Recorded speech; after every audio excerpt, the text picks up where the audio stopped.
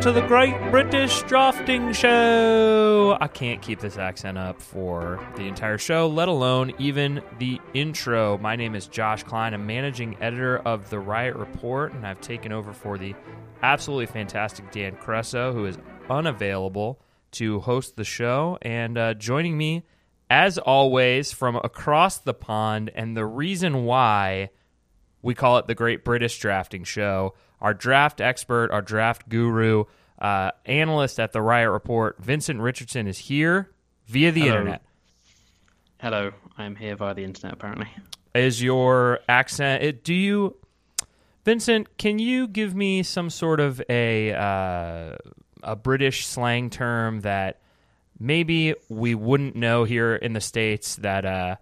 What's a polite one? Knackered, which means sort of tired or run down. Okay, so are you feeling fairly knackered right now? I'm feeling fairly knackered, yes. I feel like that, to me... It's been a long day. It certainly has. Over in Pantherland, it has been a long season and a long month. The Great British Drafting Show, if you are curious, you can go back and check out the archives from last year where Vincent and Dan went through on a week-by-week basis and looked at almost every player in the entire 2019 draft, talked about who they liked, who they didn't like, and we're going to take a moment here to just give an overall kind of state of the Carolina Panthers, not necessarily jump into the draft quite yet, but more talk about what's going on with the Carolina Panthers, where Vincent sees the roster, the coaching staff, and then where they go from here. And Vincent, who was your best call in the draft last year? I don't know. There were some who lots of people liked as well. So Deontay Johnson was kind of a guy who sort of stuck out as a mid-round guy. I mean, there's a lot of people. I think, yeah. So tight ends, I wasn't really. Irv Smith, I think I probably was closer to than a lot of people. Sort of a lot of people had it as like Fant and Hockenson, and then Smith was a big third. Because I think he's looked like a legitimate, serious tight end at the NFL this year. Lots of other people. Brian Burns was obviously very good. Chase Winovich is sort of the clear, easy one that kind of some people were really high on, and yet for some reason went in the third round and has done really well for the Patriots. There are some who maybe are going to take a little bit longer. I mean, like Chauncey, again, Gardner Johnson was another one where lots of people were high on and somehow managed to slip to the fourth round. But again, there are some positions where it's easier than others. So, and also there are things that NFL teams know that we don't. So, Anthony Johnson, for example, who I was really high on, not maybe that's really big strong. I thought was a good receiver prospect. He went from a first round preseason prospect to undrafted, I think, or very late in the draft. Didn't make a roster, so possibly there's an injury, an off-field thing there that just hasn't been published because he just, over the course of about 6 months, went from being quite highly regarded league-wise to just out of the league entirely, completely. Yeah, that's one thing that you just never know about is we don't know how they perform in these interviews. You don't get to see their medicals, and until kind of some of these national guys break them, or sometimes even if you can talk to an agent or something like that. But even an agent is always going to be working in his players, in his client's best interest. So he's not going to tell you, oh yeah, well, I mean he has a broken tibia, so that's why he didn't get drafted. I think they're going to say, this guy is going to be able to contribute on a roster, and then you think it happened to the Carolina Panthers last year. I mean, you look at Brendan Mann was during training camp thought of as like a guy that can contribute, and then all of a sudden he's now I'm pretty sure he's not even on a roster. Yeah, I'm pretty sure he's out of the league completely. I mean, yeah, he went from active roster as an undrafted rookie, then went to IR, and is now, I think, as far as I can tell, completely out of the league. But like a great example of like what happens when you do know about it is Polite, the edge rusher from Florida last year, who, because it was publicized that his interviews had gone terribly and that there were all kinds of work ethic concerns and that kind of stuff, it was much easier to rationalize his kind of meteoric fall from favor. He went into the combine as a mid-first round pick and then was taken, I think, in the third or the fourth round and got cut before the season started, as far as I remember. But that's one where you understand it because it was being publicized that he'd completely tanked his interviews. Where if it's a player like Johnson, who maybe it wasn't as publicly put forward that he'd done that, you just would never know that that's what happened unless you were inside the league. Yeah, Chauncey Gardner-Johnson, who somehow is being called C.J. Gardner-Johnson, which I don't agree with that. It's such an easy CGJ nickname. It's a real miss in my opinion. Vincent, let's talk a little bit about what's been happening. So obviously, you're not listening to the Great British Drafting Show if you don't know that the Carolina Panthers have hired a new head coach, Matt Rule. 7 years, almost $70 million contract, the sixth highest paid coach in the league, trying to kind of feels like yesterday in the opening press conference, introductory press conference, they talked a lot about synergy and alignment and how David Tepper and even now Marty Herney and Matt Rule are all on the same page going forward and what they want. And to me, it's an interesting look, and I know that if Matt Rule and David Tepper are aligned, that to me kind of says that maybe David Tepper and Ron Rivera were not aligned. What do you think?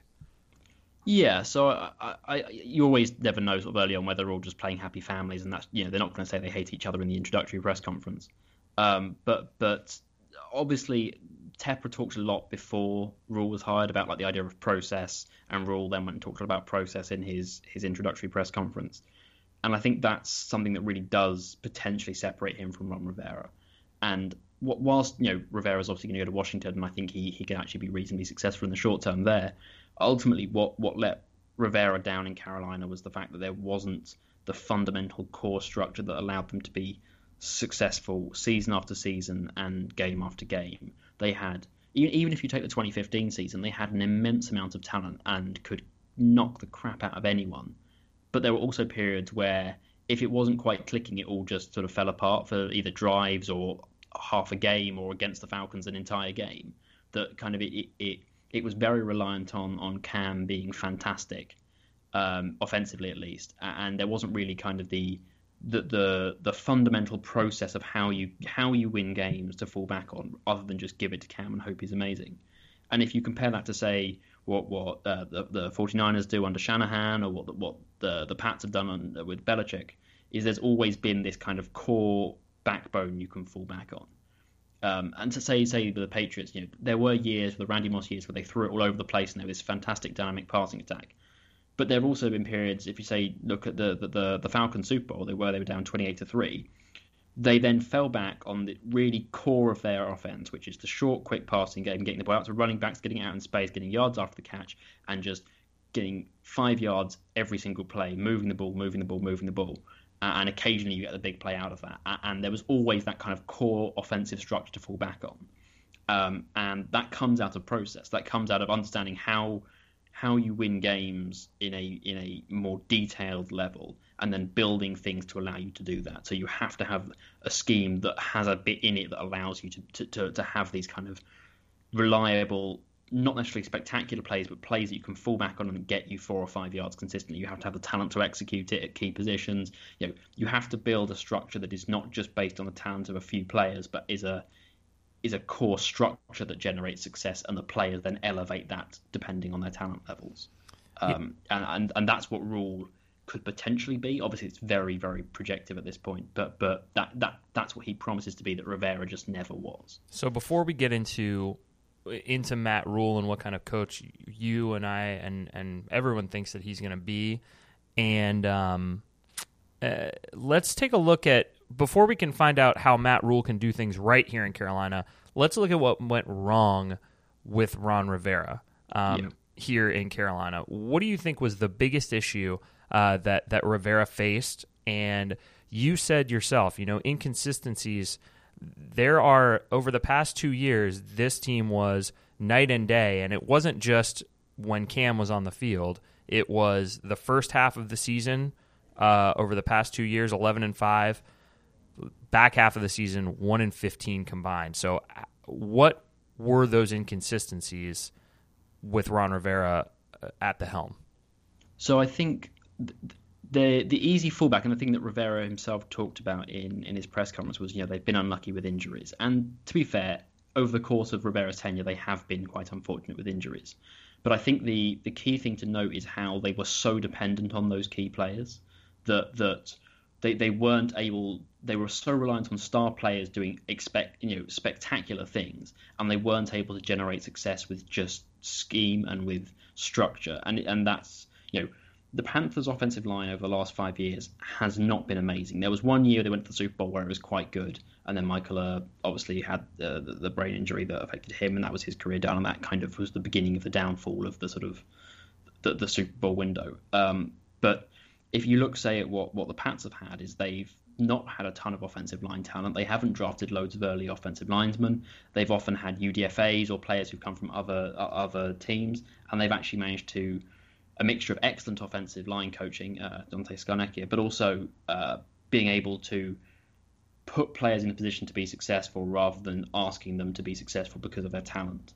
And I think, like, say, this season, the run defense fell apart partly because they were never that good and the scheme transition didn't really go very well and all that kind of stuff. But also, I think people underrate how much of a loss Dontari Poe was. That when he went out, a lot of things went downhill after that. Like, the run defense was not good in the first half of the season, but when Dontari Poe left, it then became utterly terrible. And that's the fact that you have this fantastic nose tackle who is still a very good player, but you were so reliant on him being good that without him, you weren't, even with perfectly competent players. Gerald McCoy is a good player. Kyle Love has been at least competent player in recent years in the NFL. Vernon Butler showed flashes this year, and we can debate about how good he is. But you should have been better than you were, and the reason why they weren't is because they were so reliant on that spectacular talent holding things together, and that has kind of been the consistent issue under Rivera, was the reliant on players to be great rather than enabling players to be great. I think you also have to look at, in terms of like the process stuff, ultimately Rivera was never at all involved in the offensive scheme, and until the last sort of 18 months wasn't a play caller defensively. And so what that relied on was him having great assistants, and that he was essentially the guy who held everything together and was the motivator and the leader. And that's fine. You can absolutely be a successful head coach doing that, but that relies on you being able to consistently find good offensive and defensive coordinators and actually being able to find good position coaches. And that again is going to be key with Matt Rule, and we'll get onto that in a bit. But I think one of the biggest failings Rivera had is that he stuck with the same people, and often went with what he knew and what he was familiar with, rather than necessarily being really critical, actually evaluating what was necessary. Like, if you look at the coordinators he's had in Carolina, I'm pretty sure every single one of the coordinators Rivera hired was either someone he'd worked with previously or was a promotion from a position coach. I don't think there was anyone he brought in who was completely new to him. And that's it. I don't think it would be fair to say that's nepotism, because I don't think it is that as such. I think it more speaks to a real cautious nature and a reliance on the familiar. And while you have to take acceptable risks, you can't be that risk averse. And I think that this is not a move that you would make if you were being risk averse. And I don't think Matt Rule strikes me as someone who is going to be particularly risk averse in how he starts building his franchise. And I think that's key. That the actual looking at what you need out of a coach and being really critical about who can actually deliver that, rather than someone who, Rivera hired Norv Turner because he thought Norv was quite good and he quite liked Norv. And maybe that's a bit unfair and a bit over exaggerated, but Norv Turner was available for a while, and Norv Turner was available for a reason. That's not because he's bad, but it's because exactly what you're going to get. And I think that was a consistent theme with Rivera, both with players and coaches, that he stuck with people where he knew what he was going to get, and he didn't promote players. If you look at the 2014 season, he only played guys like Trey Turner and Andrew Norwell because the people above them got hurt, particularly with Norwell, and it took things going wrong for Rivera to act. He very rarely took the risks. Greg Little only came in when the offensive line started completely falling apart this year. And obviously his season then ended due to injury, but he would rather start a player like Darrell Williams, who the limitations of, but ultimately is a limited player, than take a chance on Greg Little. And ultimately those are risks, but I think you have to trust in your process of evaluating and developing players and putting them in positions to succeed, rather than just trusting with the least risky option all the time. Yeah, I mean, you look at what he did with his staff in Washington. I mean, his staff is just a rehash of the staff in Carolina that just finished going 5-11 and couldn't win games down the stretch. I mean, Scott Turner seemed fine as an offensive coordinator, but you bring in, you just pull Matsko and Sam Mills and all these guys up with you, and you're just running it back. And I think that is one of the things that Ron Rivera has always believed in. He made it very clear, even in his going away press conference. He said, I do things my way, and I think my way works. And I proved, in his words, he thinks he proved that in 2015. They won 3 straight NFC South division titles. Pay no attention to the fact that they went 7-8-1 for one of those years. And so he thinks that his system works, and maybe it does, and good for him, and it did for 8 years here. And I'll be interested to see if he's able to turn around the Washington franchise the same way. But when you look at Matt Rule and you hear him talk, he just seems he has the same kind of charisma and leader of men aspect to him that Ron Rivera had. But I'll be interested to see what he does from a process standpoint, from a player management standpoint, from all of these things that we talk about, sports science and all that stuff. I'm sure there's going to be a lot of articles over the next year, 2 years about how different the nutrition is and how different the sports science and the hydration and all these things that Matt Rule is doing to give himself additional edges. But the reality is that a lot of this stuff has to manifest itself between the lines. So, but I do think just quickly to stick on the sports science stuff for a very brief moment. I do think that is really you talk about people say that I can't remember who someone was saying it. I think it might have been Peter King, but was saying the Steelers were really great. I think it was in the 70s and 80s because they went into historically black colleges and recruited players that other teams just weren't, and that They saw this massive edge where no one else had seen one. And if there is a massive edge in the NFL right now, analytics is potentially part of that, but a major bit is just sports science. So I happen to know someone who works on sort of the medical side with one of the NFL teams whose background is not in the NFL, but in sort of sports science more generally with other backgrounds. And he says it's just astonishing how far behind the NFL is, bearing in mind how much money is in the NFL. Compared to other sort of sports leagues which have similar amounts of money, the NFL is just miles behind on sports science. And I don't know how much soccer you know, so I'll try and keep this brief. But Arsene Wenger... I know they call it football. I know that for a fact. I made sure to call it soccer. I was being kind and everything. We're on the Great British Drafting Show, baby. You call it football, little footy, keepers, kits. I know all the words. So when Arsene Wenger became Arsenal manager in the mid-90s, you lost me. I'm out. I got okay. Go ahead. But basically, professional football in the UK was still, very amateurish. There was no sports science. There was no nutrition. Players went out on the piss, every night, and that because it was still very much kind of like a local club effectively, just with lots of money.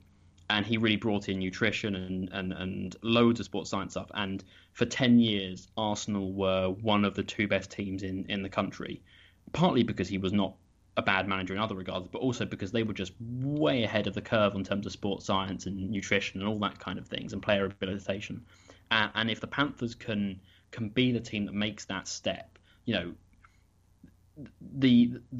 lack of fitness training among NFL players is an issue. They talked about with the Patriots, the fact that the Patriots do a little bit and that gives them an edge late in games. That's been an argument that's been made in the past. And it sounds really easy, but player diet and how you rehabilitate players is a massive window for opportunity for an NFL club. And if the Panthers can be that club, then that would be fantastic. Yeah, I mean, David Tepper has put his money where his mouth is, literally.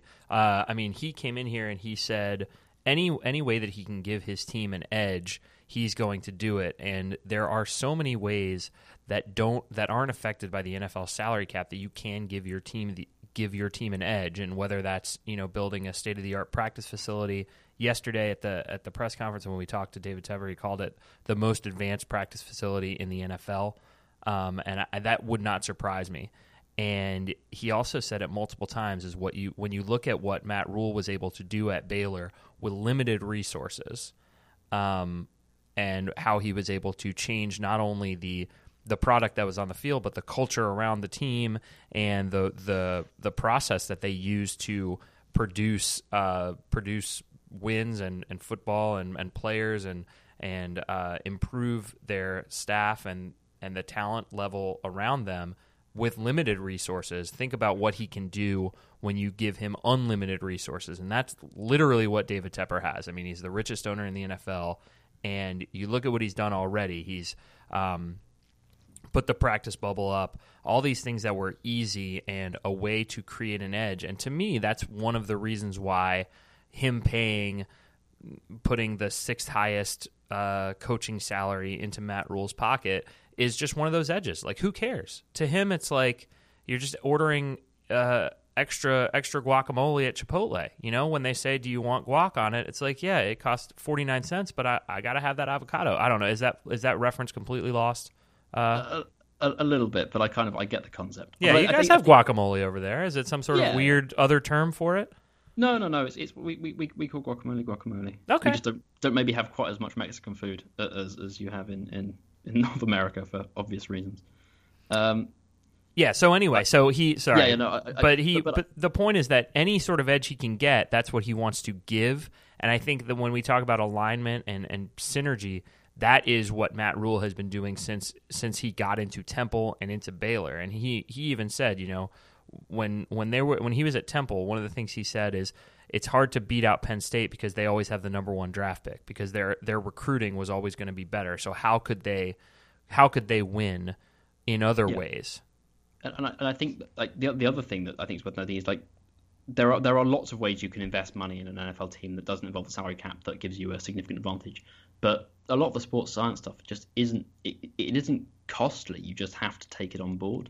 Like telling players that they can't eat certain foods, well, you want to have to get players to buy in that that's actually effective. But assuming you can do that, that doesn't cost you any extra money. You just have to do it.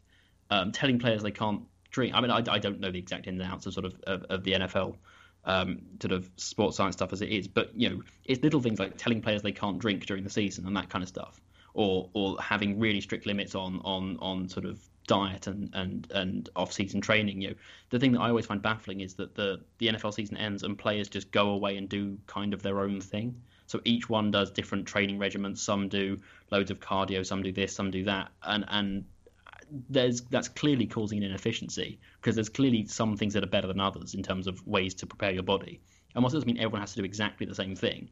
If you can kind of create some kind of structure for how players like train in the off season and how you sort of help them to sort of set a diet that allows them to perform better. I mean, these aren't things that cost loads of money. What does cost loads of money is, say, hiring a whole new analytics department of 40 scouts, or you know, those kind of things cost money. But sports science, like, you can see why Rule did it at Baylor and Temple, because as a small school that doesn't have super huge funds, you can do it for relatively cheap. And Tepper will give you advantages in, you know, he can get you the very best nutritionists and the very best this and the very best that. But the first few baby steps are things that every team should be doing. And if the Panthers can do that, they could do that in the next 6 months and with limited effort, and it could potentially make a huge impact. Yeah, I mean, you can. The first thing that you have to do is get your players to buy in, and I think that one advantage that Matt Rule has, and he showed it yesterday at the press conference, and he has shown it multiple times, is he can get you to buy in. I mean, he makes you want to run through a wall. Even, you know, you can joke about winning the press conference, but this is a guy that's been winning press conferences at every stop in his entire career, and will continue to do it. The thing that I keep thinking is that Matt Rule, you know, probably gives a hell of a halftime speech, because it just seems like he is a leader, and he has that charisma and that ability that if he tells you that something is going to work, you believe him, and I think that is going to be a huge part of what's going forward. And I think that, you know, the way it's interesting that he said it, and David Tepper said it, both of them, that assistant coaches are now reaching out to them to say, hey, I want to come to Carolina, which is a weird thing when you know, your quarterback is in flux, and it seems like the Panthers are on the cusp of a rebuild, but assistant coaches are saying, hey, I want to come there. And I think that it has a lot to do with the culture that Matt Rule is bringing, and his kind of his leanings in terms of how to move forward into the future. Oh yeah, no, I think if you were a fairly young coordinator with or position coach who had some you had some new ideas and you wanted somewhere where you thought you had an environment to actually test things and suggest things and try and change how things are viewed. Carolina seems like one of the few franchises where there is a real support for you trying to do that, and they're not the only ones. There are other teams that are very forward thinking in that regard, but you don't there are teams where you clearly think if you were a young coordinator who had a whole load of bright ideas about how to change things, why would you go there? Because they're never going to say yes. And Carolina, as long as you can justify why you want to do something, feels like a place where someone's going to say yes. And that means a lot, because it means people say things. And even if 50% of them are ridiculous, 50% of them might not be. And that's how you get positive change, is you get an environment where people feel they can suggest things and push things, and then you just have to have an effect. And Matt Rule's job now is to act as the filter and to judge what's a good idea and what's a bad idea. Yeah, absolutely. I guess, so the next question is, what do you think that, so we talked about Matt Rule off the field, what do you think that Matt Rule is going to bring to the table on the field? So that's probably the really big question for everyone right now, partly because we don't know who his coordinators will be, but also because he's never been known as a really big X's and O's guy. Like if they'd hired someone like Stefanski or Roman or even McCarthy, you kind of know what your offense is going to look like. You might not like it, or you might have views on what's good or bad, but you've seen it in the NFL. You've seen how it's run. They've run the same things. You know what it's going to look like, at least in the broad terms. Whereas Rule, one, he's coached both sides of the ball, so that has some interesting things that I think it might be worth talking about at some point. But also, it's not like he has a very clear way of this is how you play football, and he has a really clear schematic identity, partly because in college it's much harder to do that. So obviously, whatever he ran in college will need updating and developing for the NFL, just because you have more time to prepare, you have more time with players. So one, you actually have the ability to make things more complex, but also opponents have far more time to scout you, far more resources to scout you, and players with far more talent, and so things have to be more complex. So, I mean, he said yesterday that I think that he's probably looking more towards a 4-3 than a 3-4 defensively, which I think a lot of people will find relieving, because if you're going to move to a 3-4, then you have to, the roster needs a lot of change if you're doing that. Whereas a 4-3, they're still set up player-wise to kind of run most of that. But exactly what he looks like, how much, whether he runs zone or man, is kind of very much up to who he hires as a coordinator. And I think this is something to come back to, is the idea that Matt Rule's selling point is his ability to see the big picture and to kind of act as this overseer and director of the team, rather than the guy who is getting stuck into exactly what the route combinations are on a particular play, or whether the left tackle kicks out or crashes down on a particular run play. He's going to have to hire someone to do those details, probably, because he can't do everything. And so who he hires will probably determine an awful lot about what this team looks like, and also how good this team is ultimately. If he gets the coordinator positions wrong, he either has to have the awareness to move on from them, or that's going to limit where the Panthers can get to. And that's not necessarily a negative. It's just it does then mean you have to be good at finding people, and hopefully he is. But also he has the advantage that, having come from college, he has probably a much wider experience of different types of coaches and different coaches. And so if you're looking for a team to suddenly come along and bring in 10 new position coaches who've only ever coached in college, Matt Rule has got as good a chance of anyone as doing that. Maybe Kingsbury might be the other guy, but I wouldn't be surprised. He's talked about his staff being diverse in terms of NFL and college coaches, but I think they would do well to try and tap into the coaches who haven't yet got their chance at the NFL level, and to maybe try a few names, whilst also obviously having some NFL coaches to sort of develop those ideas to more of a pro-style system. I think that you do, and this is just my opinion. I think he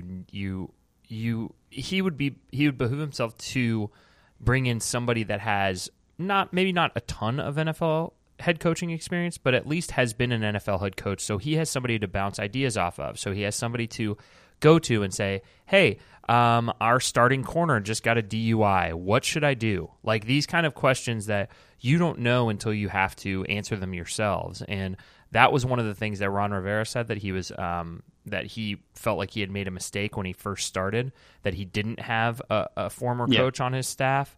But one thing that he was good at is he was able to he brought in Sean McDermott as defensive coordinator. And, fantastic hire. Absolutely. Like, you look at Ron's initial staff, and Chudzinski and McDermott was knocking out the park, to be fair to him. Yeah, absolutely nailed it. And, this is a guy that McDermott was someone that was fired as defensive coordinator at the Eagles before coming to Carolina as the defensive coordinator. So it's not as if he was some sort of young up-and-coming coach. I mean, obviously he was at some point was a young and up-and-coming coach, but he wasn't necessarily like the next hot guy. It was it was someone that was obviously that had been on the outs and was brought back and now obviously is a successful coach of the Bills. So I think that who Matt Rule brings in on his staff is going to ultimately, is going to decide a lot of how successful he is. I mean, that is, you are as a head coach, you are the CEO, and you have to bring in people to manage each part of your team. And if you bring in the wrong managers, then the whole system is going to crumble around. So I think that he's going to bring in somebody, to me, that, David Tepper wanted to put his stamp on the football side of this, and Matt Rule is that stamp. And now Matt Rule is going to put his stamp on this team, and those coordinators are going to be his stamp. I think that there's also a lesson potentially to learn from the McDermott thing. So, you are right that he'd been let go by the Eagles beforehand. But I think he was in his early 30s when he was let go by the Eagles. And while obviously just because you're younger doesn't mean you're better, but I think there is a big difference between looking at guys who haven't quite worked really early on in their careers and guys who consistently haven't worked. So McDermott probably got things wrong as a DC in Philadelphia. I can't claim I'm particularly familiar with his works. But you learn from that when you're 35 in a way you probably don't when you're 55. You're able to adjust and really think different. You're still young enough that you're open to new ideas in a way that maybe as you get later on in your career, a great example is Wade Phillips. Like, you could hire Wade Phillips and you know exactly what Wade Phillips is going to do because Wade Phillips runs the same defense. He's going to run quite a lot of man. He's going to run a 3-man front. He's going to try and get a lot of pressure. He's going to have a deep safety who covers the middle of the field, and he's going to try and force you to throw the ball down the field against tight man coverage whilst also trying to get you on your back. And that's fine. It's not mean that doesn't work. But if you're in a team where that starts not working because you haven't got the players for it, it's unlikely that Wade Phillips at 72 suddenly starts adjusting the scheme he's been running for the last decade. Decade plus, really. Whereas someone like Sean McDermott, when you hire him, is maybe more flexible in understanding where he went wrong the first time and still enthused enough to try and change. And I think it would be interesting to see what the age profile of his staff is like as well. Because while I know he talked about the DC he had at Baylor, who was I think an older guy. But if you can maybe particularly position coaches, guys who've got newer ideas about how to do things, and they might not get it all right, but they probably stand a better chance of learning from the mistakes they do make. And if they don't, then you can move on in a year's time and find someone else. Yeah, absolutely. How do you think that the roster as it stands fits into to what Matt Rule is going to try and do? I think it sounds like he's going to sort of almost change what he wants to do around the players he has, which I think is absolutely the right thing to do. So you've got Christian McCaffrey, so you should probably involve your running back in the passing game quite a bit. You've got Curtis Samuel, so you probably should run some deep routes, and you've got DJ Moore, so you probably want to run some routes where there's a chance of yards after the catch and where he can use the things that he does best, separating at the catch point and attacking the ball in the air and also running after the catch. You want to make the most of what you've got. And I think Matt Rule will want somebody who can be flexible around what they have rather than having this clear philosophy of how you play. Obviously, there are things that need fixing on the roster. The quarterback is going to be an ongoing conversation, and it's not going to change in the next week. But that is going to determine a lot of what happens with this team in terms of the path they take. I think, obviously, if they do move on from Cam, then I think there are going to be a lot of veteran players who are on the way out as well. partly because the team will then be going through a rebuild, but also guys like Gerald McCoy and Trey Boston have kind of made it pretty clear that Cam is a big reason of what makes this team special. And I think they're not totally off on that, but I think there is potential for a more thorough rebuild, in which case you just start accumulating talent and seeing where it fits. If you're trying to build around the team you have currently, there are clearly a lot of skill position players on the offense, but you also have an offensive line that you can't just ask to pass protect for 5 seconds. And defensively, you've got some really nice defensive linesmen. You've got some really good young edge rushers. You've got a great pair of linebackers. But the back end is still a bit in flux, particularly with Bradbury as a free agent. So you probably want a scheme that protects the back end more. So it will depend who he hires, how much this scheme, the player pool makes sense. But if Cam does go, then I think the player pool almost doesn't matter, other than the few players who are going to be here as stars in 5 years' time anyway, because everything else is going to kind of be built again from the ground. Yeah, it does seem to me like, David Tepper said, sometimes you got to burn things down or tear things down to build back up. And it does seem like that is kind of where they're at right now. And to me, if you are going to, and obviously we're going to talk about draft, and I'm sure you're going to sway me with your smarter opinions, but to me, I think that if now is not the time to take a quarterback, unless, but if Tua is there at the 7th pick, I think maybe that is a guy that might make sense. I obviously haven't done work on him or on Herbert, but just off the top of my head, obviously there's Brown from Auburn that everybody loves at the defensive tackle. Might be a good fit for them. Obviously they need help up front, kind of on both sides of the ball. But when you look at this offensive line, I don't think it's going to change from a roster perspective, at least not at the top. It would be silly, in my opinion, to give up on Greg Little, a second-round pick, a guy that you traded up for. Greg Little looked promising. You also have the fact that you got a new offensive line coach. So I have some mixed opinions on John Matsko. So I think you also have to see what he's like with a different coach. I don't think Matsko's bad. I just think he taught a very particular set of techniques which did not make sense with Greg Little. Sure, I think but you also have to look at, so Matt Paradis was asked to do a lot and did not perform up to expectations for $8 million a year, whatever. Whether or not that was a victim of scheme and the guys around him, or if it was, he just simply played poorly, he's not going anywhere. I mean, they would have to pay him over $10 million. And I think you'd be a fool to, because whilst he didn't have the best season, I don't think he just completely fell on his face. So tell me why you think Matt Paradis was better than maybe what other people are thinking. So the Panthers have had this habit. It's hard to sort of pin down which coach it sort of originates with, but they've done it since Shula left. So I think Matsko must have something to do with it. In their protections, they have a tendency to help a lot and go massively out of their way to take pressure off the weakest blocker, even if it nearly kills the whole protection. And so what they would do quite a lot in basically they asked Matt Paradis to cover up for other people's limitations. And that's something they've done in the past. If you go back to the season when Darrell Williams made All-Pro, it was partly because they were asking Trey Turner to play out of his mind, trying to help him on a lot of pass protection snaps. They'd ask Trey Turner to initially double onto the center and then kick right across and play the edge as well.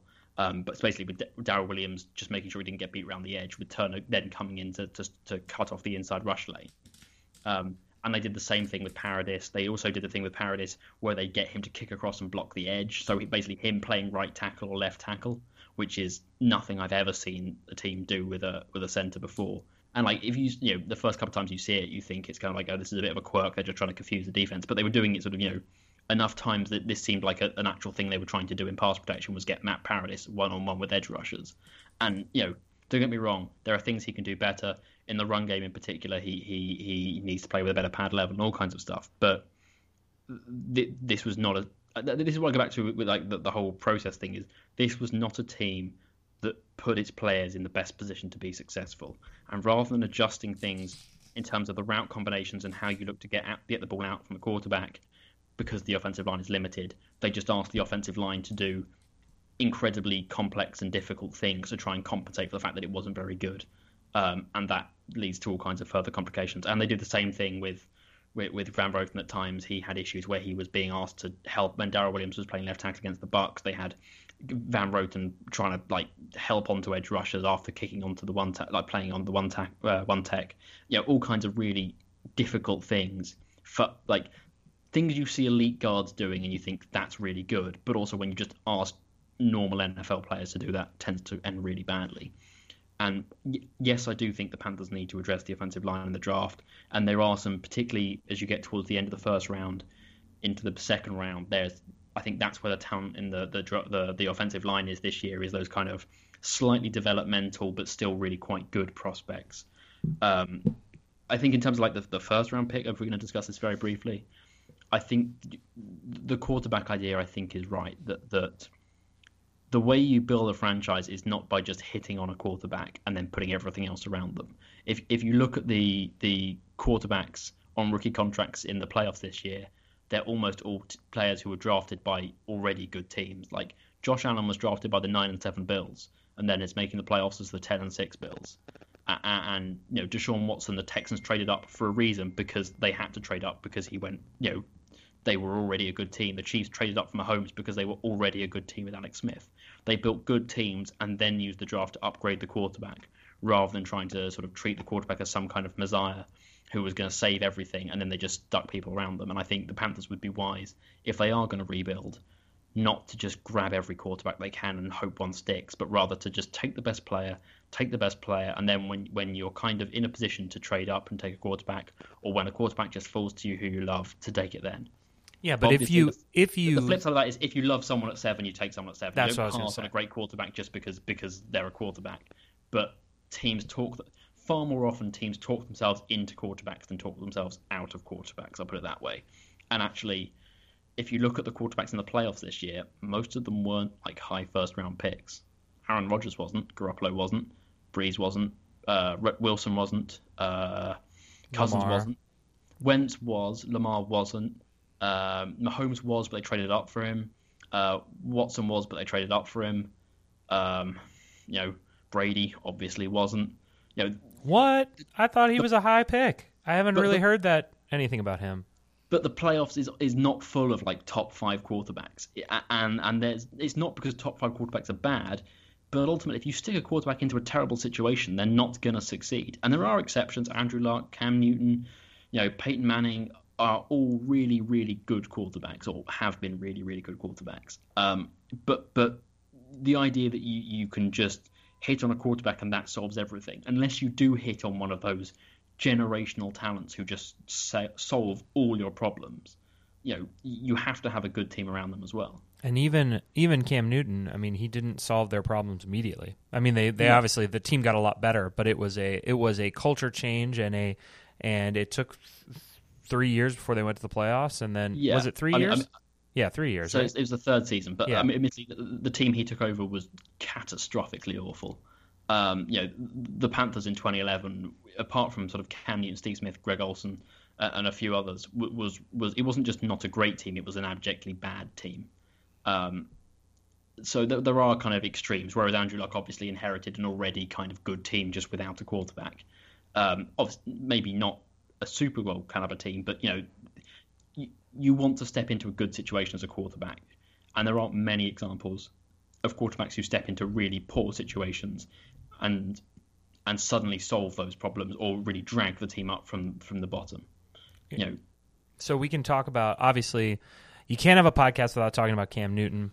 No. And you can't really talk about the future of the Carolina Panthers, and you can't talk about basically anything in Carolina without first at least examining a little bit of what is going to happen with Cam Newton. I've been on the record on some of our other podcasts, One Day Contract. I encourage you to check that out wherever podcasts are sold, and kind of everywhere, that it doesn't really make sense for Cam Newton to be back in a Panthers uniform next year. When you look at the two main resounding questions to me are, will Cam Newton play on this final year of his contract without any sort of guarantee that he is going to get an extension, or or is going to. I think that he wants an extension right now, and I think that the Panthers do not want to give him one without seeing that he's 100% healthy, and so they're kind of at an impasse, and it might make more sense where another team,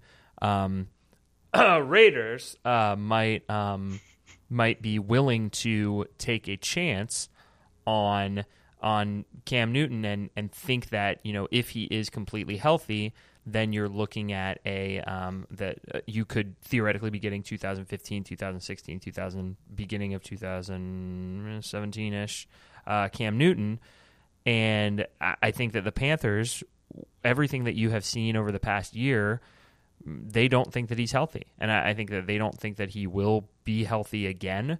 And so that is why you're hearing, because yesterday was, or the Matt Rule introductory press conference was even more down the road of not willing to commit to Cam Newton. And whether or not they will, because you never know. He could come back in March and say, hey, guys, I'm going to play out the last year of my deal, and then we'll just see what happens after that. And if that's the case, then I think you roll him back out there for $19 million a year. Yeah. But to me, I don't think that's what's going to happen. And obviously we're playing tea leaves, but there's a reason why whenever you hear anybody in that building talking about Cam Newton, it's followed by the phrase, if he's healthy, when healthy, a healthy Cam Newton, if he can come back healthy, blah, blah, all of these caveats are the phrase that pays, because if he can come back healthy, he's a different quarterback. But if he can't come back healthy, then it probably makes sense to get what kind of value you can from him during this offseason. And that brings to the $1 million question. What kind of value do you think that he has around the league? So, I think there are sort of 2 points there. I think the first, I think, is actually people are maybe asking slightly the wrong question. The question isn't, is he healthy? It's how healthy is he?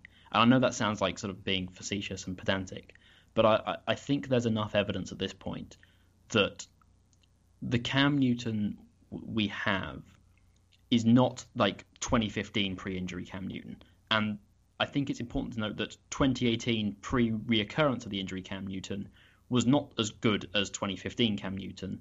He has never got back to that point in terms of health. His arm was extremely strong in 2015, and it was maybe 90% of that in 2018. And that means he's still got a top-tier NFL arm. Like, this is the point, is that not fully healthy Cam Newton is still an elite NFL quarterback. The question is, how not healthy is he? Because I don't think there's anyone with much sense is saying, well, he's going to be exactly like he was before 2 shoulder surgeries and a foot surgery. Like, I don't think the idea that he's just going to miraculously be fully healthy, same as he was when he was 25 type guy. I can't see how there's evidence to say that that's what you've seen. However, it's more about how close to that can he get, and I think that's the and how long does that last for is also then the caveat to that. And I think that's the bit that's really stymieing the Panthers, because if they're getting 80% Cam Newton, you don't trade 80% Cam Newton. That's still a significantly above average NFL quarterback. Even though he's probably not going to be a mobile guy as he was, say, 5 years ago, that's understandable. But just operating from the pocket, his accuracy, his touch, his understanding of route combinations, his ability to read the field, and also the work he does pre-snap.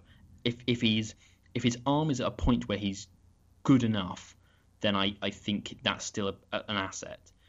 The issue comes is if it's not even that. If his arm is just it's the beginning of the end, and it might start the season at 70%, but by halfway through you're at 50%, and if you do make the playoffs, you're then dealing with a Cam Newton who you've either had to rest for large chunks or whose arm is just dead. And I'm not saying that's the case. I think that's just the fear that Panthers have, is that even if he is not injured right now, that he's just not the same player. I think in terms of trade value, then the issue comes is, do other teams have those fears?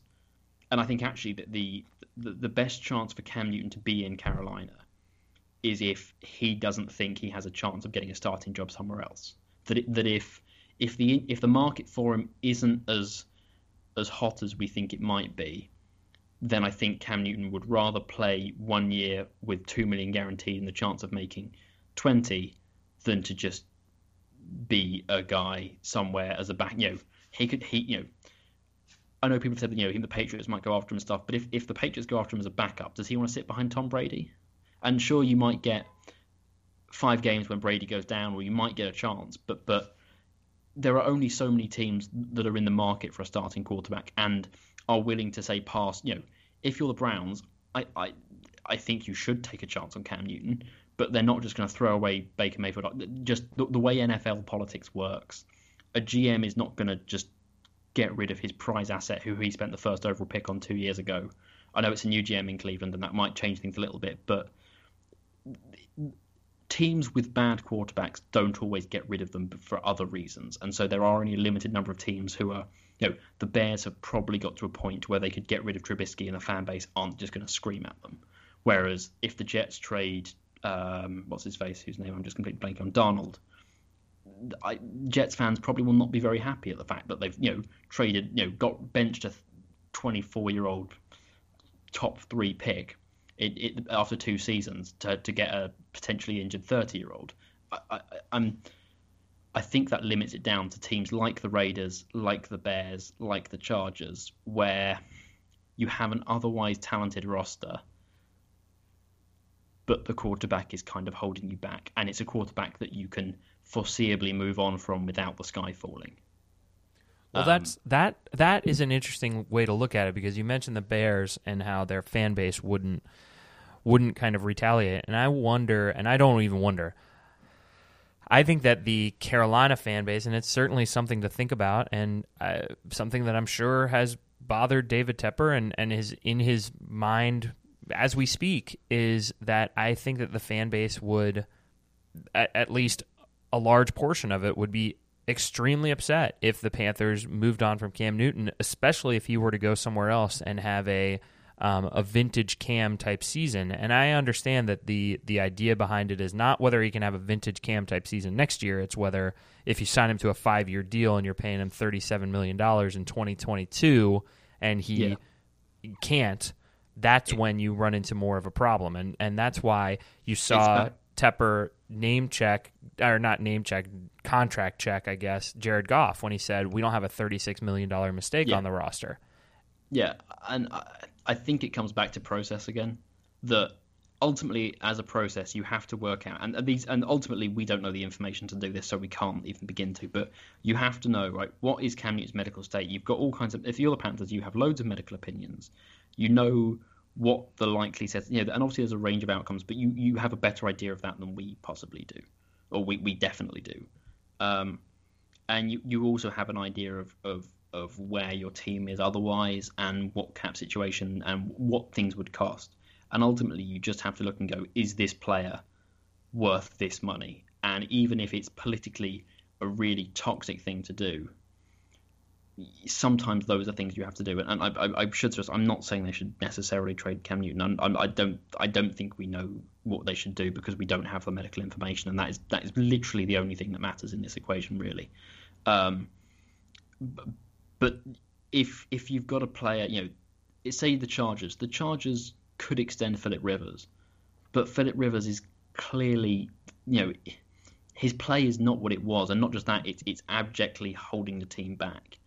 And so you have to move on. As much as he's meant for that team over the last 15 years, you can't keep paying someone through emotion. And I think a lot of fans will be very annoyed if they trade Cam Newton, and I think possibly rightly so in terms of the waste that has been, the talent they have had, and what they've done with it. I think you should be more angry at the failure to do better by Cam Newton to this point than the fact that Cam Newton is now no longer, or potentially no longer, the asset that he once was.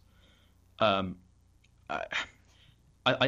ultimately, I think you, as an owner of a team or as a GM, if you think trading Cam Newton is the right thing to do from a team building point of view, I don't think you shouldn't do it because fans are going to be annoyed. Because ultimately, fans will possibly be more annoyed in 3 years' time if you're sitting here with Cam Newton earning $35 million a year and just not a viable NFL quarterback. or if you're sitting here with this huge pile of dead cap because you've had to release him because it's clear that he's never really going to be the player again. I think you have to be. This is the process type argument that you have to be unemotional about these decisions at some point. And that's, I think, the hardest thing with Cam Newton is the fact of you look what he was 5 years ago, and you think, how did they manage to screw things up so badly that there's even a debate that they're potentially moving on from this player? Yeah, no, that makes total sense. So if Cam is going to come back, then obviously you're retooling the roster. But if he's not going to come back, you're rebuilding. And that is something that, everybody wants to be scared of the term rebuild, but if you're rebuilding, what do you do with the veteran players that are already on this roster? What do you think you do with guys like K'Wan Short, Trey Turner? Do you need some veterans in that locker room just to get you through this time, or do you just burn it all down and try to get 53 of the youngest guys you can on your roster and bottom out before you can go back up? So I would say you definitely shouldn't do what the Dolphins have done, because that's not smart at all.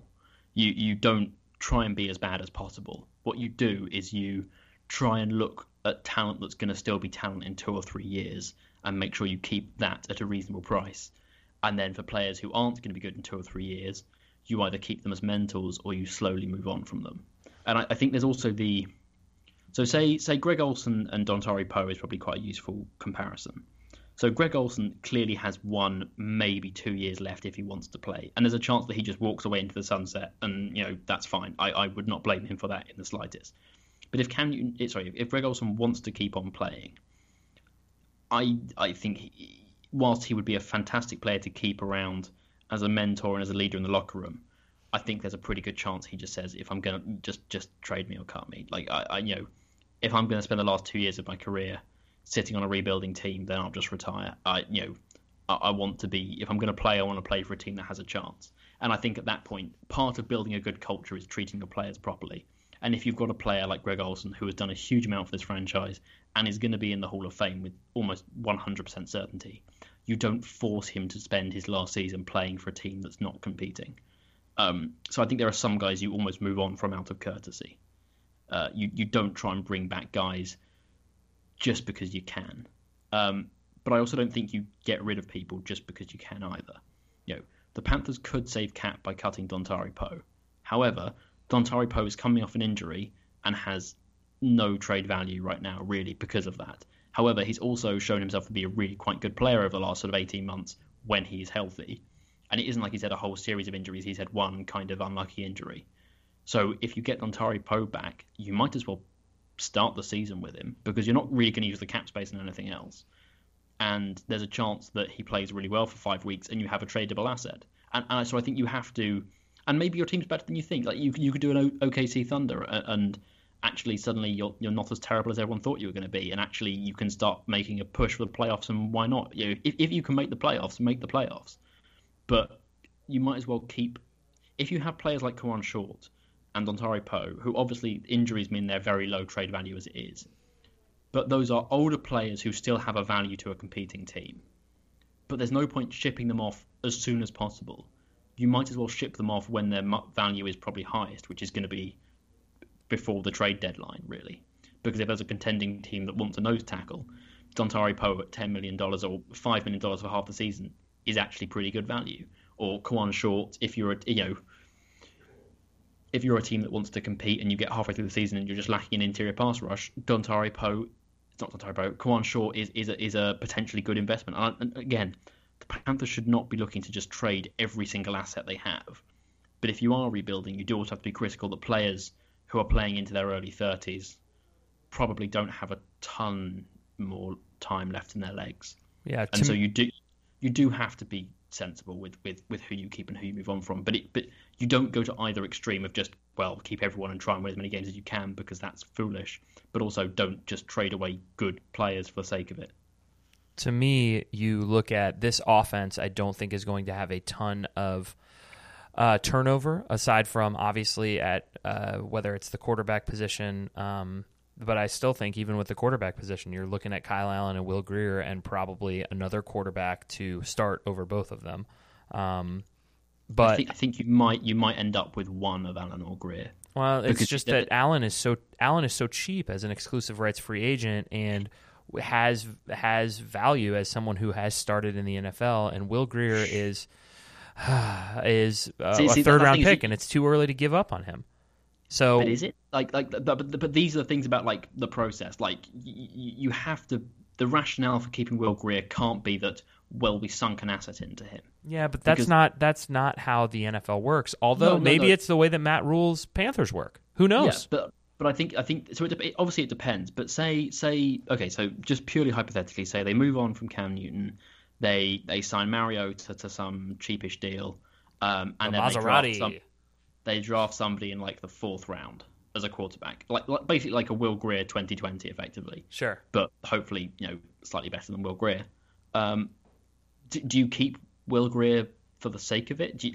If you've got the guy who is going to start in the short term in Mariota, and you've got the guy who is going to be at least the latest developmental project in Cole McDonald or something, you don't keep 4 quarterbacks for the sake of the fact that you sunk a 3rd round pick into Will Grier. If it becomes clear that Will Grier is not good enough, you can't just keep him around because you once spent a 3rd round pick on him.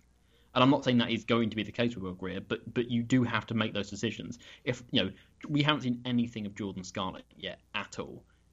If Jordan Scarlett is clearly not one of the 3 or 4 best running backs in training camp, you don't keep him because you spent a 5th round pick on him a year ago. And if Will Grier, if you're rebuilding, you just have to make those decisions and sort of lump it or leave it, because you can't keep. This is one of the big takeaways from Rivera's era. He kept players far too long. Amini Silatolu had so many chances on this team, and whilst he wasn't catastrophic as a rookie, like at no point after like season 2 or 3 did he show anything that makes you think that is a player you want to have as part of your long-term plans. And yet he kept coming back, and he kept coming back, and he kept coming back.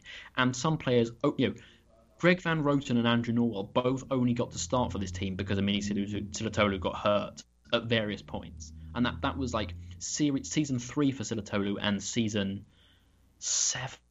Like, Amini Silatolu 7 years into his NFL career was being viewed as a start, was given first team starting reps to begin training camp for this team. And, Amini Silatolu might be a lovely man. I'm not hitting on him personally, but you can't keep giving people chances. Like, ultimately, you have to be a bit detached, and when it becomes clear you have a player who is better than another player, even if the worst player is the one who you've got more assets invested in, you have to move on. You can't keep there are too many teams who've kept playing players because they spent a high pick on them. They re-signed the quarterback because they spent the Rams re-signed Jared Goff because he had a mildly okay season and he was the first overall pick, and it would have looked ridiculous if they just let him walk. But they probably should have just let him walk. You have to be a bit more detached than I think some people have been historically. You can't keep, the Bucs might actually move on from Jameis Winston, and that's progress, because while he led the league in passing yards and touchdowns, he also threw 30 interceptions. Yeah, and according to him in his end of season press conference, he's balling. Check the sheets. Let's do, since this is the Great British Drafting Show and the first episode of 2020. Tell me who the Panthers are going to draft with the 7th pick. Give me the name. You don't have to tell me who it is. Or you don't have to tell me a lot about him. But 7th pick, make your call right now. Put your flag in the ground. I think Derek Brown is the guy who is going to have to be deposed. I'll put it that way. All right. Not because I think he's necessarily an unmissable prospect, though I think he is very good, don't get me wrong. But this is not a draft that's stacked with like top tier can't miss prospects, and he clearly he would make sense for the Panthers, I think. I think that Jeff Okudah is going to fall, and they will snap him up at 7. That is my call. I'm putting my flag in the ground right there. Thank you, Vincent Richardson, for joining me, Josh Klein, on the Great British Drafting Show. And I am sorry to all the listeners that I did not do more of that British accent, but I'll give you a little bit of it. What a shame. I know, right?